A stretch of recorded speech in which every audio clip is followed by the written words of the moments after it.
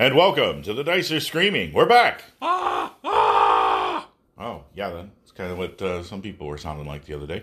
Yeah, so, hey, how's everybody? And, yeah, sorry we missed last week.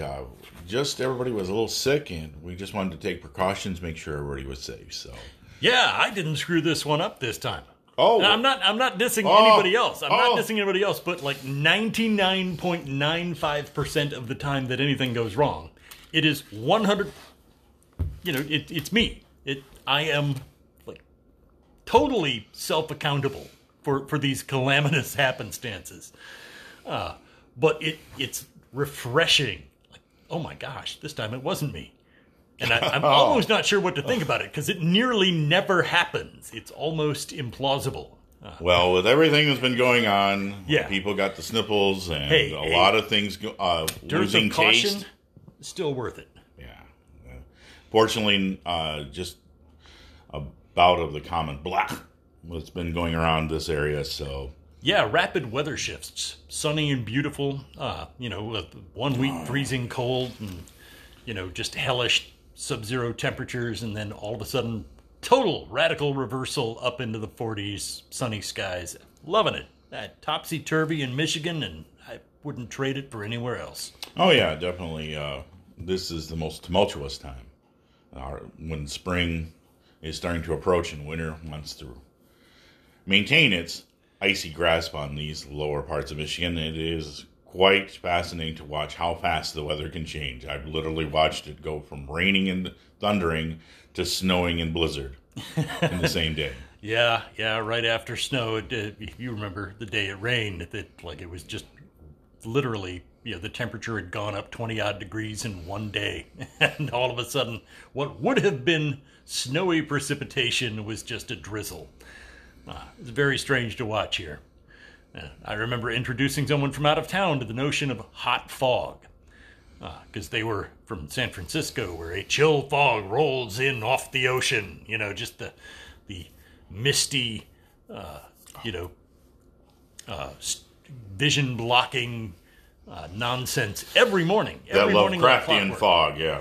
And then to come all the way to Michigan and to encounter fog that only happens when there's like a variation in heat between the ground and the precipitation. And, they were floored. Like, how can this even be a thing? I've never heard of this. Welcome to Michigan, bro. Michigumi, the cursed land. All right. Well, hey, hope everybody's doing fine out there. We got a couple calls in from Jason, still continuing the Dark Knight thing. So we're going to turn it over to Jason real quick, and we'll come right back at you. Oh, excellent. Hey guys, Jason here. I meant to call you earlier in the week. I got sidetracked. I apologize. So now you get an alcohol-fueled call that might not be totally coherent. But we're on the same sheet. I think we're good to go on Dark Knight, Frank Miller stuff. I wasn't trying to say it's better than The Watchmen by any means. And I can see where Watchmen has maybe got... it's definitely grown in appreciation over the years. There's no question about it. And Dark Knight probably had more of an impact initially. I can buy that. And the Watchmen TV show is also wonderful because it, obviously adult show, but it goes different from what the comics did, but still attacked important social issues and things. So I think they're still doing great things with the Watchmen property, unlike Dark Knight, which is now kind of degenerated, right? I mean, look where Frank Miller went with All-Star Batman and Robin. The less said about that, the better. But what I want to mention is, for some reason, I wanted to mention Warlord, and I hope you mentioned Warlord, the DC comic character by Mike Grell. I don't totally remember why, because I'm off today and drinking, but probably because maybe you're going to talk about Sword and Sorcery coming up, I don't know, or post-apocalyptic or mashups or something. But whatever it is, I remember listening to your episode saying I had to call to mention Warlord. I think Warlord is a great comic that DC did by Mike Grell. You're probably familiar with it. If not, Google it. Wonderful. If we're talking Sword and Sorcery stuff, obviously Conan and all that's great. The Roy Thomas run of Conan and those early Savage Sword of Conans back in the day were wonderful. Great stuff. If we're talking post-apocalyptic, of course, Commandy, is wonderful by Jack Kirby. But yeah, for some reason I had in my head I need to call you about Warlord, so I don't really remember why, but hopefully you remember why. So, talk to you later. Keep up the great work. And it's okay if we disagree because we're adults. So it's all good. Take care. Oh, all right. Hey, thanks, Jason. Yeah, still, I think we're always going to be friends no matter how we feel about comic books or anything, and there's a difference of opinion. What really mattered to us was that we just didn't want to talk about Frank Miller's Dark Knight because we were just covering the superhero groups and the transition of those comic books in those early days of the 80s to the later days of the 85. And Watchmen seemed to encapsulate what we were talking about at the core. It is a good example. But, there was a wave of change rolling through comics. I mean, and it actually started a bit before either of those. Yeah, but, we spoke. Those are just a couple of the most easily observed phenomena. They were two of the brightest stars in the night sky at that time.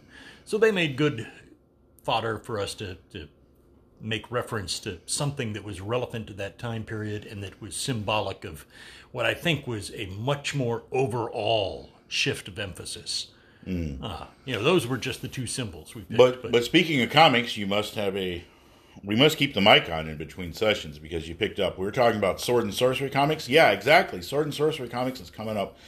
And we're going to talk not just about Warlord because, that was a big one with us. You really nailed it, dude. That was we're sifting through the flour in the cupboard for like microphones and like nanites, trying to figure out how you caught on to us because that is totally on the docket for discussion. We love Warlord. Yeah, and that early run, the first 50 issues, probably one of the seminal of that genre, give up right next to Roy Thomas and Bishima's Savage Sword of Conan run. And also on that, there is a comic by Roy Chaykin, which was called, or penned by Roy Chaykin, which was called Sword and Sorcery, which was Spafford and the Grey Mouser, which we have a copy of. And we'll be discussing that and other Sword and Sorcery comics, as well as, a good one to pull in there is Commandy, Last Boy on Earth. That's one I don't know.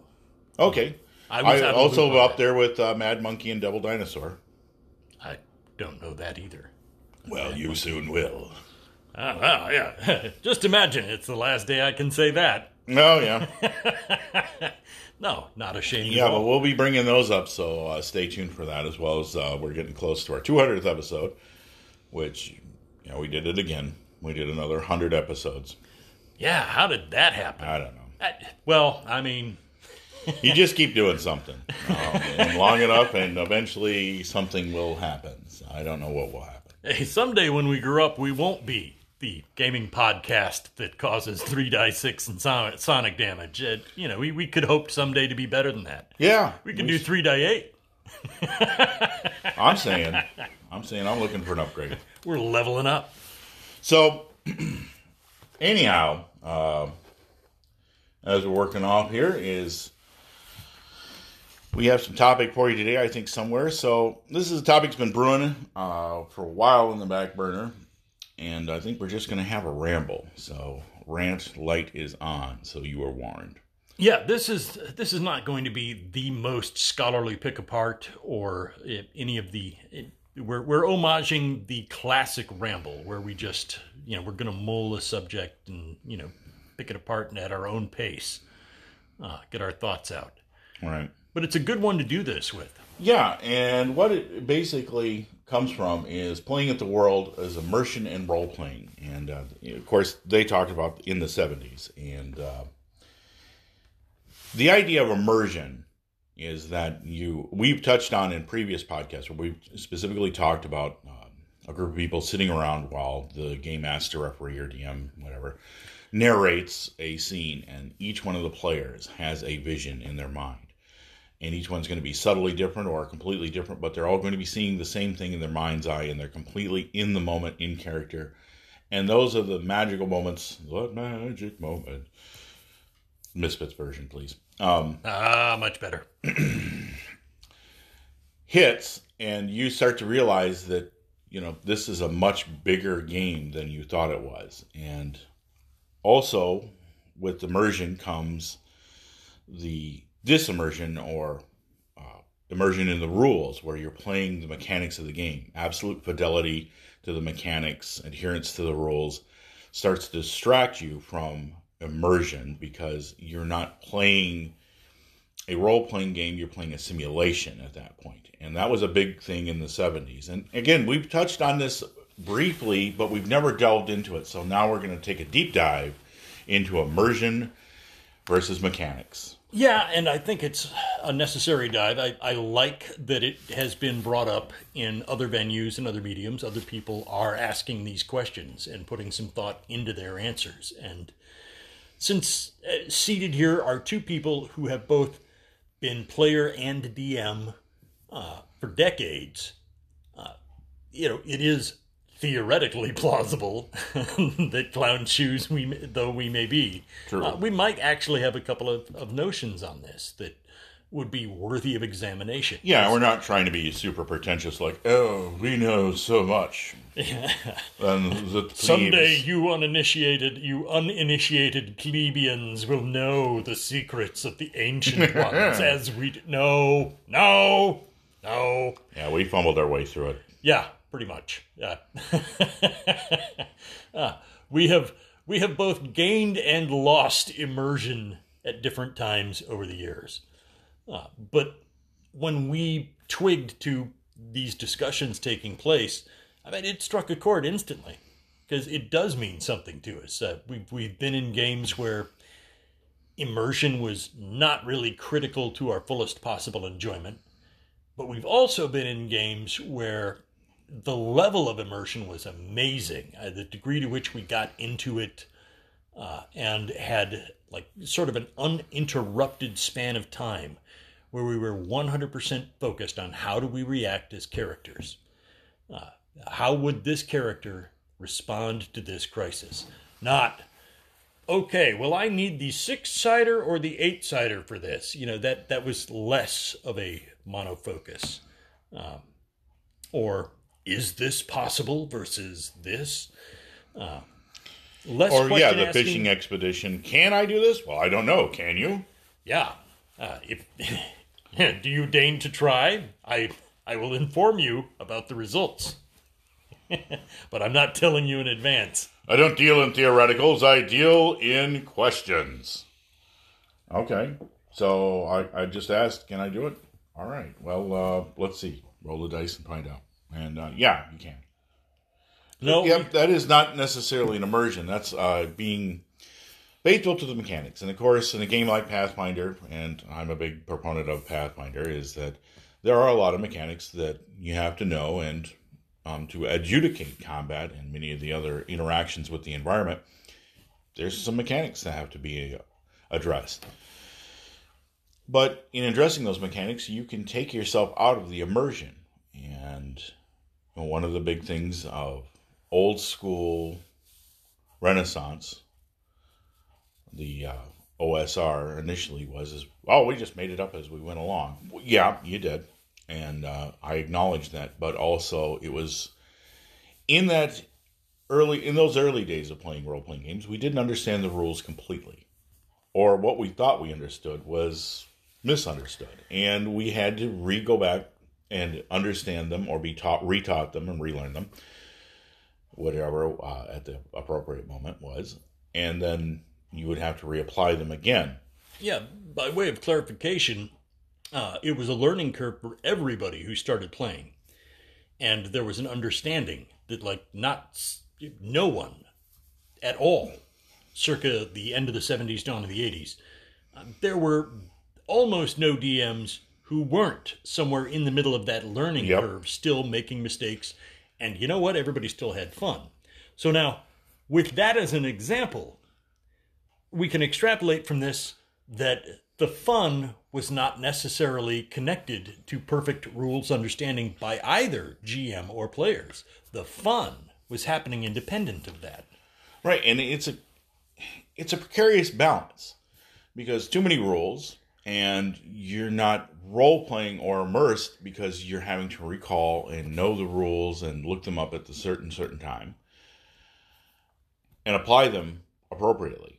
I am consulting Tome X for the 8th time this round.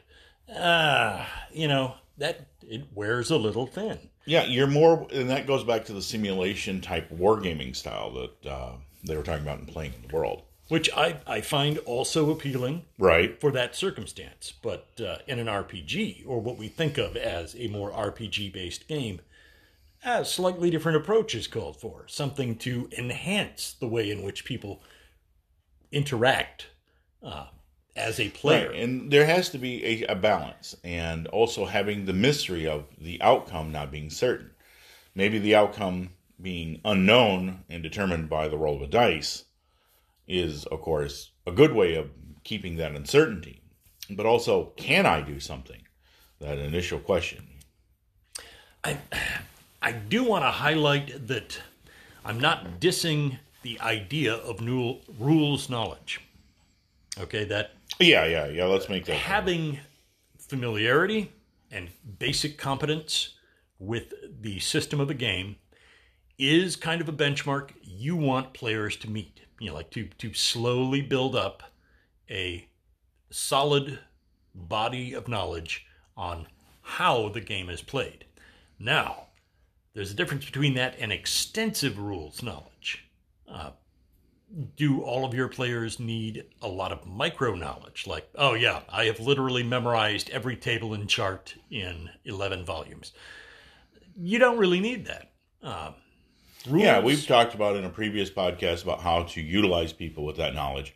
Yeah. And harness that. They become like energy. DM deputies. Yep. Table captains, rules aficionados that are then able to be harnessed as Claimants and litigants. Yep, as rules lawyers often are, utilized for ill and cross purposes. Like, hey, they asked that person instead of asking the DM. That's when you start to cross a little bit of a line, when, as the dungeon master isn't being consulted, but the table captain or rules lawyer is before an action. Hey, it's fine to consult with an attorney before attempting to do something, but usually you're up to no good when you're doing that. Yeah, and hopefully you've got a good table captain relationship where the person is dispensing some very solid advice. If somebody comes to them and says, all right, I'm wearing leather armor +1. I'm jumping off of a cliff. It's 200 feet down. I'm level 3. And the floor is lava. Okay. Yeah, you're going to die. Yeah. Kiss that character goodbye. Yeah. Oh, would you like me to just hand you a new character sheet, or do you want to just stretch this out? That having a good relationship with the people on the other side of the screen certainly helps. Having experienced players who are willing to help foster the atmosphere of immersion, to, descriptively, if you have a couple of very experienced players, letting them be living examples of how to undertake actions, how to explain what their character is doing, thinking, or feeling, because the character is, in many respects, not the player. Vilius the Avaricious is not the same as your friend Steve, okay? That Vilius the Avaricious may quibble over every copper piece that is split amongst the party. Steve, on the other hand, is the same dude. He was like, yeah, dude, I got the pizza this week. No problem.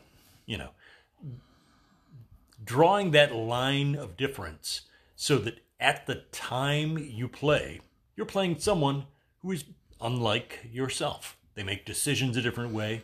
And having players who really totally get that and letting them be the example to your fellow players is a huge bonus for a DM, because it's an awful lot of work to coax people along all by yourself. And making do with the processes at the table, the various personalities. I mean, you've got, as a dungeon master, a heavy chore of just knowing not only the scenario you've crafting and knowing the scenario you made or are using, if it's store-bought or off the internet from PDF. However it is that you found yourself playing this game, you have to know those rules because you're the one who has to make the decision, but not so much the players. And that's a mantle that, as a dungeon master, you have to wear. But how do you process that and use that? Well, a lot of ways is when you're introducing new people to the game. And of course, this is a little less so because it kind of piggybacks, less important as it piggybacks with our previous episode of starter sets. But you don't really need to teach the players or have them know the rules as you're going to teach it to them right then and there. And having that ability to have that teaching moment is an important relationship between the players and the dungeon masters because they're coming to the table not knowing the rules, and so they're going to just do things. They're going to want to explore the area. They're going to look around, and they're going to poke at things. And as a DM, you have to adjudicate that and be able to articulate how these mechanics work. Things like armor class, saving throws, and all these crazy things you're starting to talk about become apparent, especially with pre-made character sheets, where they pick a character that appeals to them, and they're off to the races, and you're playing a game. That's very great. But sometimes as players mature, they start to want to know more, like how can I do this, or what are all the processes involved in this, and what are the odds. And that's when you start to get into the nitty-gritty of mechanics. Yeah. Mechanics are terrific when they are not intruding in active dungeon or adventure play. I, for one, really enjoy the creativity of players when it comes to higher level magics and higher level priests or priestesses trying to manufacture their own tools and implements in the form of magical items or creating things that are of benefit to the party. You do seem to see a lot of players push the boundaries of what can be created. What can I make? How magnificent can this be, and what would it cost? Later systems like third edition, third edition and after D&D, and of course Pathfinder, they're good examples of making the process of creation just the right amount of expensive and difficult, that players will target their efforts towards things that are of specific use to them rather than just willy-nilly creating anything under the sun. They balanced it particularly well in Pathfinder by example. I feel that was, on examination, one of the better systems of managing the creation of things.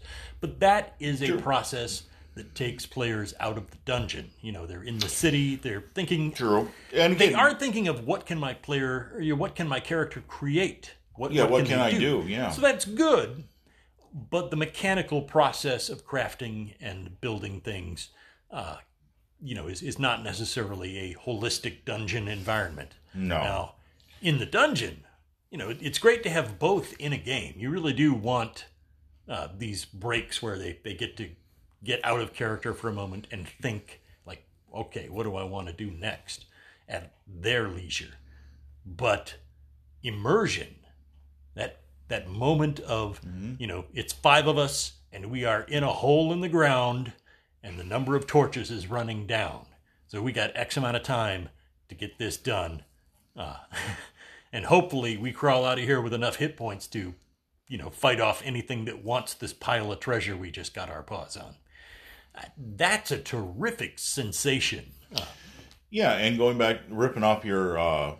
before we started, we had a little pre-session talk about this a little bit, where we wanted to start from. And Mike hit the whole mantle thing. I kind of ripped off of that.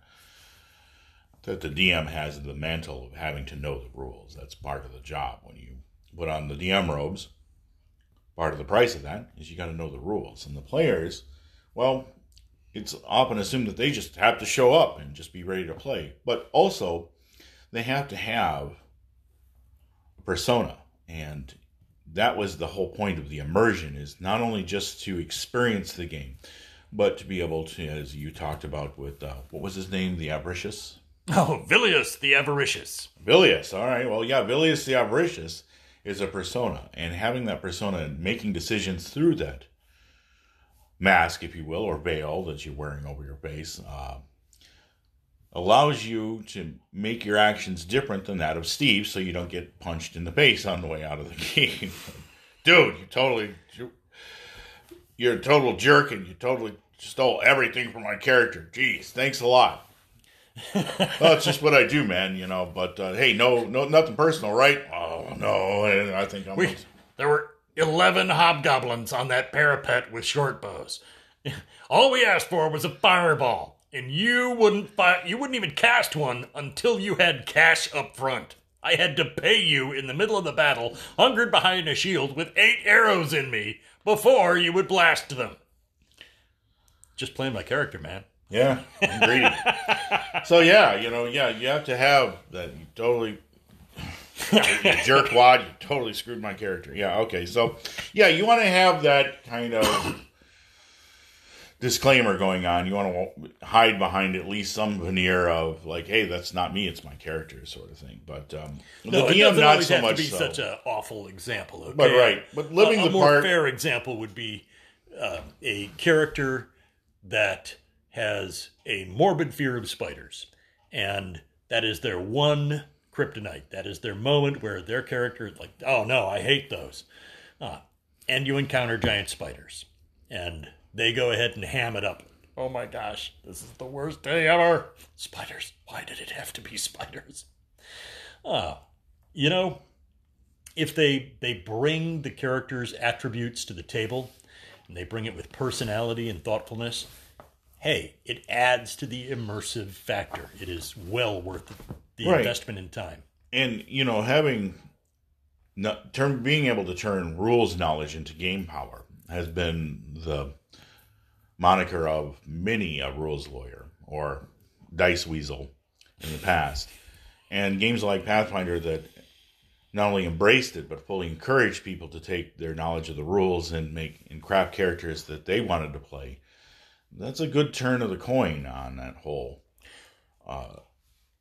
aspect of power gaming. And I approve of it in a number of ways. It can, like I said, sometimes when you have you utilize a person who has a great deal of rules knowledge and they start becoming the authority, though, that's when you have some problems as a DM.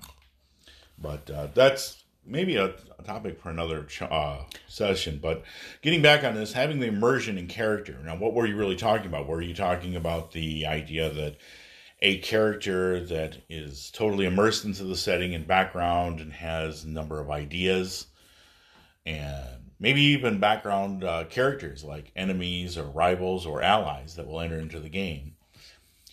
That's a change from just simply experiencing a role-playing game from a second-hand or third party to going all the way in. Like when I would say third party, I'd want to be talking about people like Critical Role experience things that another person is doing in a game with a character, if you want to talk about the fourth wall. Yes. But specifically, when a player creates a character that has a lot of depth into the background of the campaign and brings that out, is that also not a form of immersion? And that's really something that you're striving for. That's the ideal. You know what? Good idea, actually.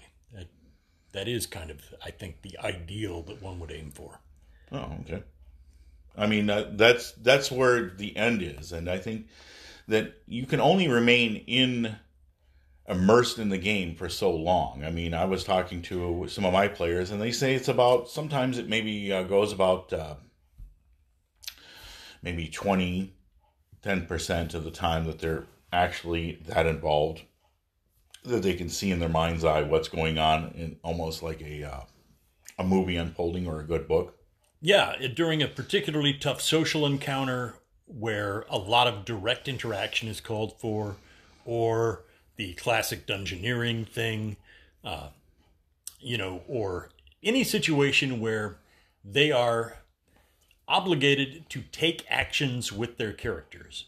And they've really got to think about, like, what should I do? What can I do? And what will be of use at this time? And they start focusing their attention on what is my character seeing? And they're listening to the DM's description. And it's at that moment that they're peeking in level of immersion. Okay, that's the key moment, and you cannot sustain that forever. You're absolutely correct. It cannot be like you're not going to have a 6-hour session with 6 hours of peak immersion. Peak immersion. It's never going to happen. Don't even try for it. It's almost ludicrous to put yourself through that kind of hell. If you think that I failed, there were 45 minutes at the beginning and 30 minutes at the ending where nobody was really immersed. No. The balance is just to strive to have those moments of peak immersion during the course of the game. That, like, at the high points, at the conflict moments, maybe in the description of a particular scene or a conversation with an NPC, having those moments of immersion where the players are interacting at a higher level, that's all. Like, if you have achieved several of those moments during a game, you did it. That's all you really need. They can come out of immersion to accomplish other tasks, plan as a party, like have conversations, things like that, while they're working on strategies and tactics. But you've really made your mark as a DM if in any session there were multiple moments of quality immersion in gameplay where they were thinking as their characters, listening, and perceiving the world that you're describing as a DM. And they have those pictures in their heads. They're the little they're perceiving that through the lens of their character, into their mind's eye. Exactly. Yeah, the movie is taking place in their head. And that, wow, it is a priceless experience. It's something that, and I'm going to just go ahead and repeat myself from earlier episodes. I'm going to repeat my opinion that the magic of RPGs is that a group of people go into a room, sit down at a table, and when they leave, a story has been told, a book has been written, a movie has been shown, that only the people who were at that table at that time will ever know. It is absolutely unique.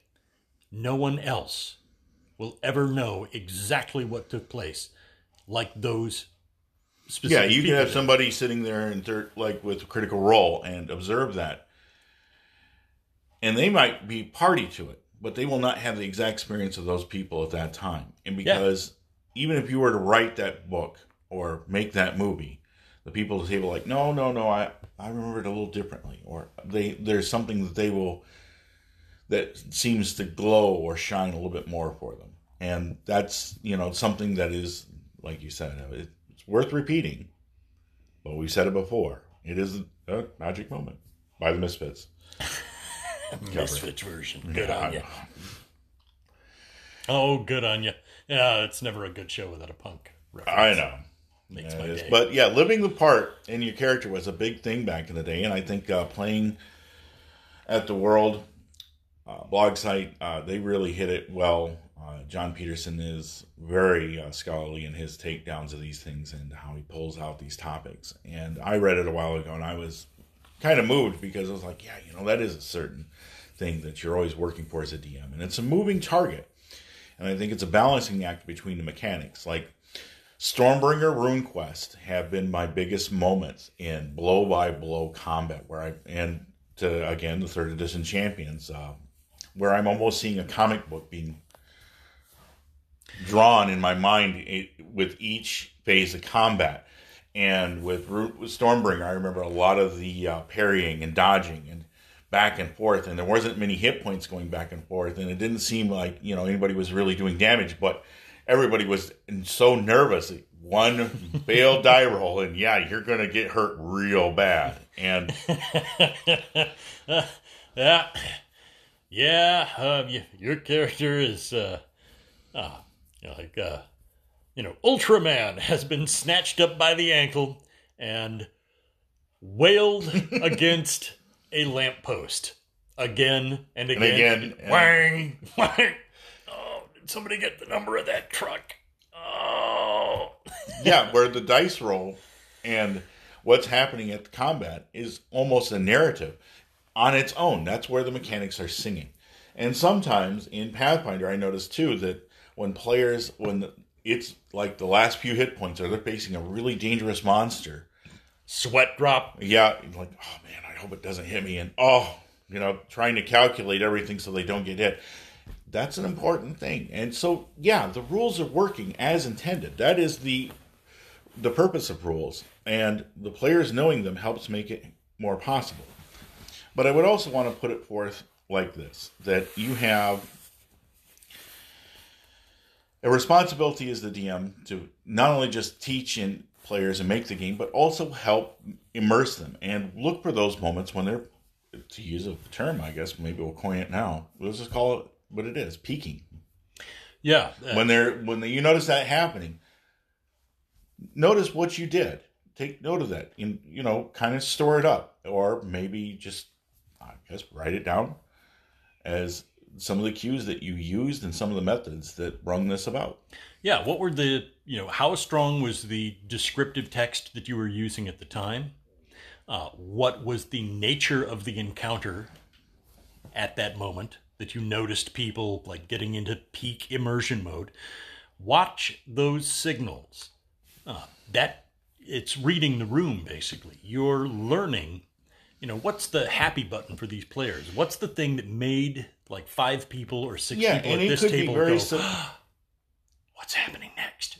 It could be very subjective and different from group to group and player to player. That's what makes it the moving target you mentioned, right? Which was a good term. It's a good term because, it's true. It's a moving target. You've got multiple people at a table, each with, slightly varying interests that may not be enamored of the same kind of scenario. So watching for things that they have in common gives you a terrific window into how to really get a table rocking some night. Right, and sometimes when the dice are invisible or behind the screen, that's where immersion can also occur. And also knowing sometimes when to back off on being super specific on the rules and just letting things happen as the players, especially when the players are absolutely involved. Stopping play to enforce rules adherence can be jarring, and it can ruin it. I'm not saying it can't. If you have the right type of group and the right type of people, or you take the right type of approach, one of those things. Fair enough. You can keep that immersion going, but sometimes just behind the screen, just roll the dice and just adjudicate as you so see fit. Yeah, and I'm not a big fan of dice fudging in the general sense, but as I have said before, the exception to that would be if a mere dice roll is going to massively disrupt play. You have fallen on a broken rake handle and impaled your own neck. And wow, you better hope they've got enough cash together for a resurrection. No, okay, I'm not okay with that going out. I like my PC deaths to be in extreme dramatic circumstances, not over ridiculous pratfalls.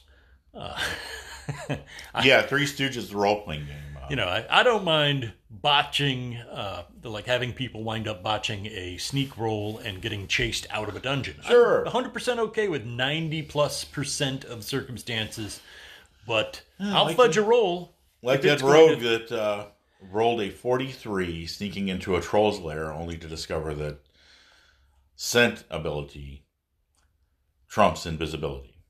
And yes, they may not be able to 100% see, but they can definitely detect the presence of the character. And so running back as fast as they could to the party was their very next action. So those moments, again, that's applying the rules without any real dice rolling. But, some players also want that control. They want to roll the dice. They want to see what's happening. They want to have that effect. Maybe I'm more keen to that, but lately I've been shifting a little bit and noticing things when I was playing Stormbringer all those years ago.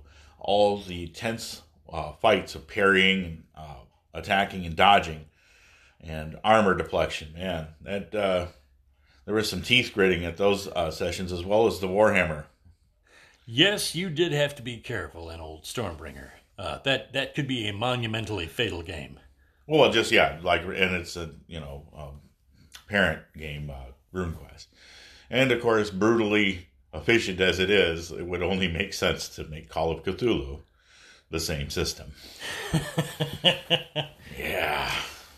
They were thinking, weren't they? Hey, but anyway, yeah. So, I mean, I think that we can walk around the subject a number of times, but we end up repeating ourselves. I think the thing is immersion is going to be different for everybody. And some people like to have that moment where they're right in there with the narrative mechanics and they're making their own immersion out of using the mechanics correctly. That can happen too. And taking recognition of both sides is an important part. And it's a balancing act. You're never as a DM going to hit it 100% of the time. And I think if you are hitting it 100% of the time, I think you're in the wrong profession. I think there's some jobs at the CIA that are open for you. Oh, well, you've got amazing talent. I mean, if you're nailing it 100%. Yeah. Have you tried Major League Baseball? Because batting 1,000 is like worth your weight in gold there.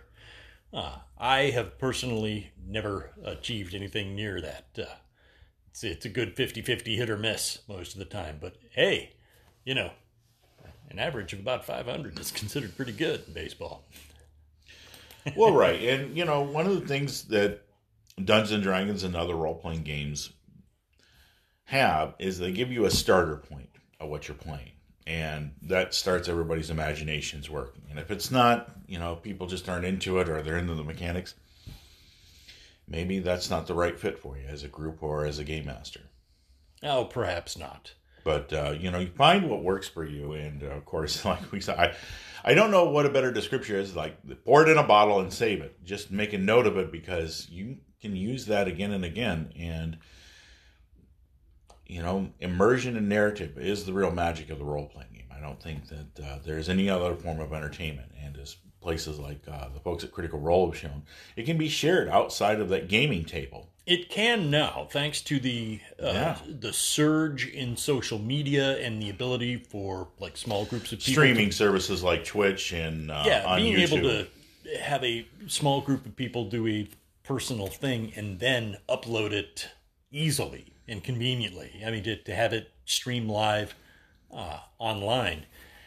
That's something incredibly dynamic that just the last couple decades have seen go from infancy to full-fledged. I'd say in the last 5 years. Yeah, the protean beginnings of it date back a bit, but yeah, the real meat and potatoes, the rise of it as a powerful medium and kind of a new. Honestly, the day is coming where the things that people make themselves may very well be more popular than the shows on cable TV. And with good reason. Pay attention, Hollywood. That's how much you suck. Well, the Dungeons & Dragons movies is coming out, and we're all praying. Oh, well, yeah, the last one, boy.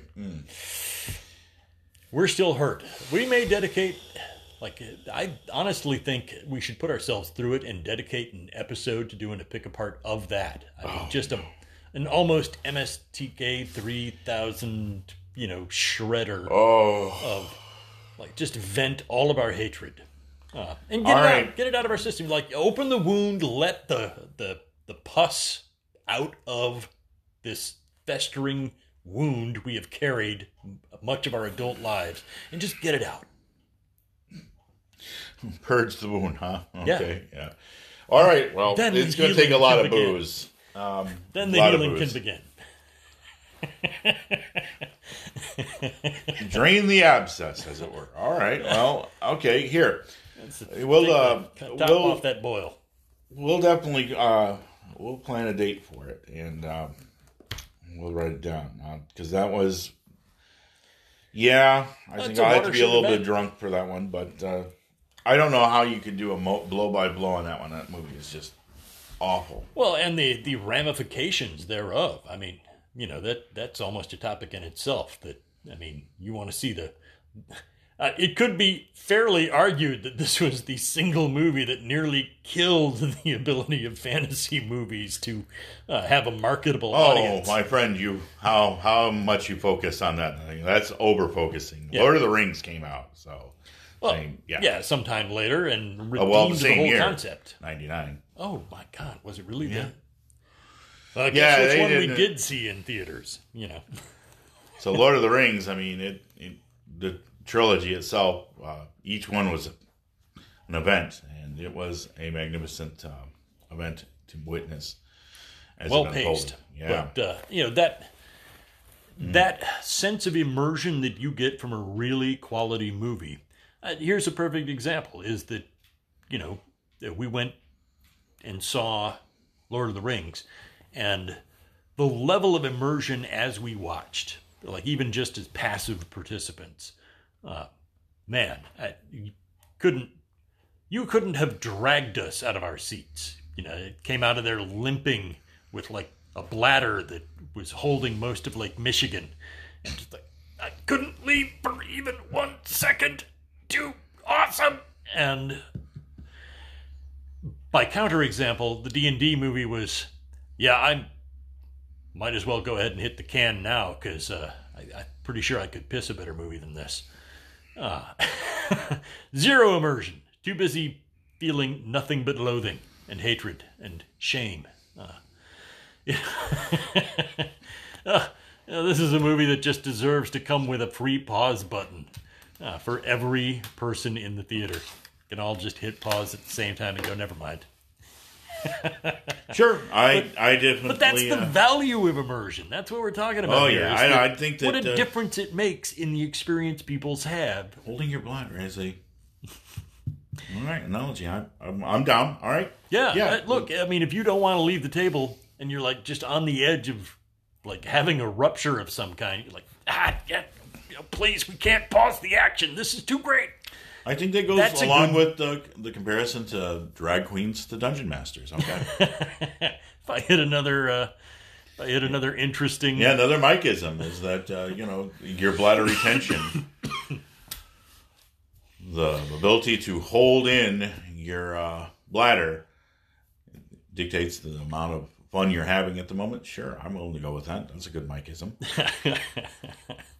It's a measure of how much fun you're having when you don't want to pee. Okay.